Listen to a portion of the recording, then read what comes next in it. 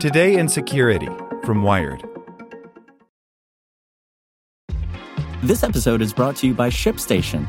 You know, some things take a lot of work, like sending little robots to far-off distant planets. And just as that's challenging, so too is running a successful e-commerce business, especially when there's so much to do. So I want to introduce you all to ShipStation. Now, I love using ShipStation because of its easy-to-use dashboard, which makes managing orders and printing labels a breeze and super smooth. Oh, and the customer service is just out of this world. It's exactly what you need to help grow your business. Sign up for your free 60-day trial at shipstation.com/technews. That's shipstation.com/technews.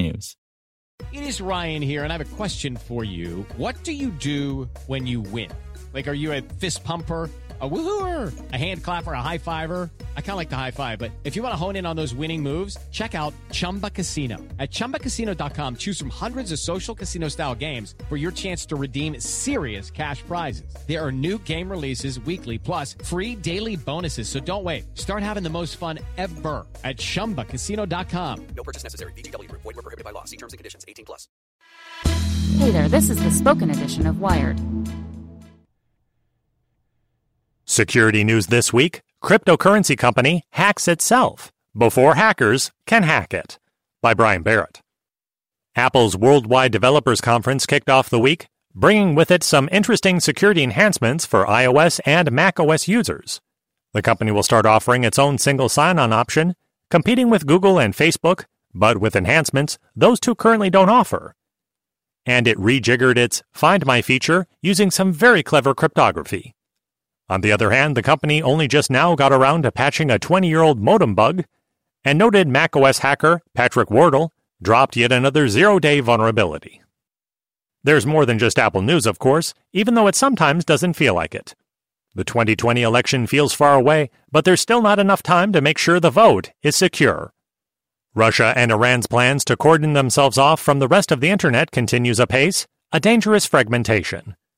An internet outage rocked the internet last week thanks to a Google Cloud Catch-22. And an excerpt from Joseph Men's Cult of the Dead Cow, How the Original Hacking Supergroup Might Just Save the World, takes a look at Stake, a hugely influential cybersecurity company founded in 1999. And there's more. As we do every Saturday, we've rounded up the security stories that Wired didn't break or cover in depth this week, but that you should know about. Check out the full stories and stay safe out there. A cryptocurrency company hacked itself before hackers could hack it. There's something you don't see every day. When the Komodo platform, a cryptocurrency startup, found out about a backdoor present in its Agama wallet app, it took a somewhat unusual step to protect its customers from getting hacked. It hacked them first, using that backdoor to exfiltrate about $13 million of vulnerable funds before an outside group could. Affected users can reclaim their funds as soon as they wrap their heads around the fact that they were hacked so that hackers couldn't hack them. Hackers hid healthcare data through a third party. Two separate healthcare-related hacks came to light this week, first of Quest Diagnostics, then LabCorp. Nearly 20 million people have been affected between the two.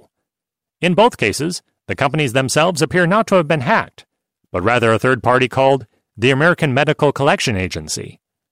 If AMCA was more broadly hacked, that could mean far more people are at risk, given just how many major healthcare providers it services. Baltimore's ransomware nightmare continues, more confounding than ever. Hackers hit Baltimore with ransomware weeks ago, but the incident has only more recently gained national attention. That includes some apparently conflicting reports, some of which claim the attackers used the National Security Agency's leaked Eternal Blue tool, others of which insist they did not. The Wall Street Journal this week splits the difference, reporting that there were in fact two hacker groups infiltrating Baltimore's system at the same time, one of which used Eternal Blue. At this point, it's hard to know what to believe, and either way, Baltimore appears no closer to getting things back to normal. Microsoft deletes its massive facial recognition database. Facial recognition technology continues to expand, bringing with it a commensurate sense of unease. But Microsoft took the rare step this week of reversing course on some of its initiatives, deleting a database of 10 million images built from publicly available shots of 100,000 notable people. Microsoft has been a vocal advocate for tighter regulations around facial recognition. But while deleting its so-called MS Celeb database is a nice gesture, the fact that it had been publicly available means copies are almost certainly still circulating online. Okay, round two. Name something that's not boring. A laundry? Ooh, a book club. Computer solitaire, huh? Ah, sorry, we were looking for Chumba Casino. That's right, ChumbaCasino.com has over 100 casino-style games. Join today and play for free for your chance to redeem some serious prizes. ChumbaCasino.com. No purchase necessary. Void where prohibited by law. 18 plus terms and conditions apply. See website for details.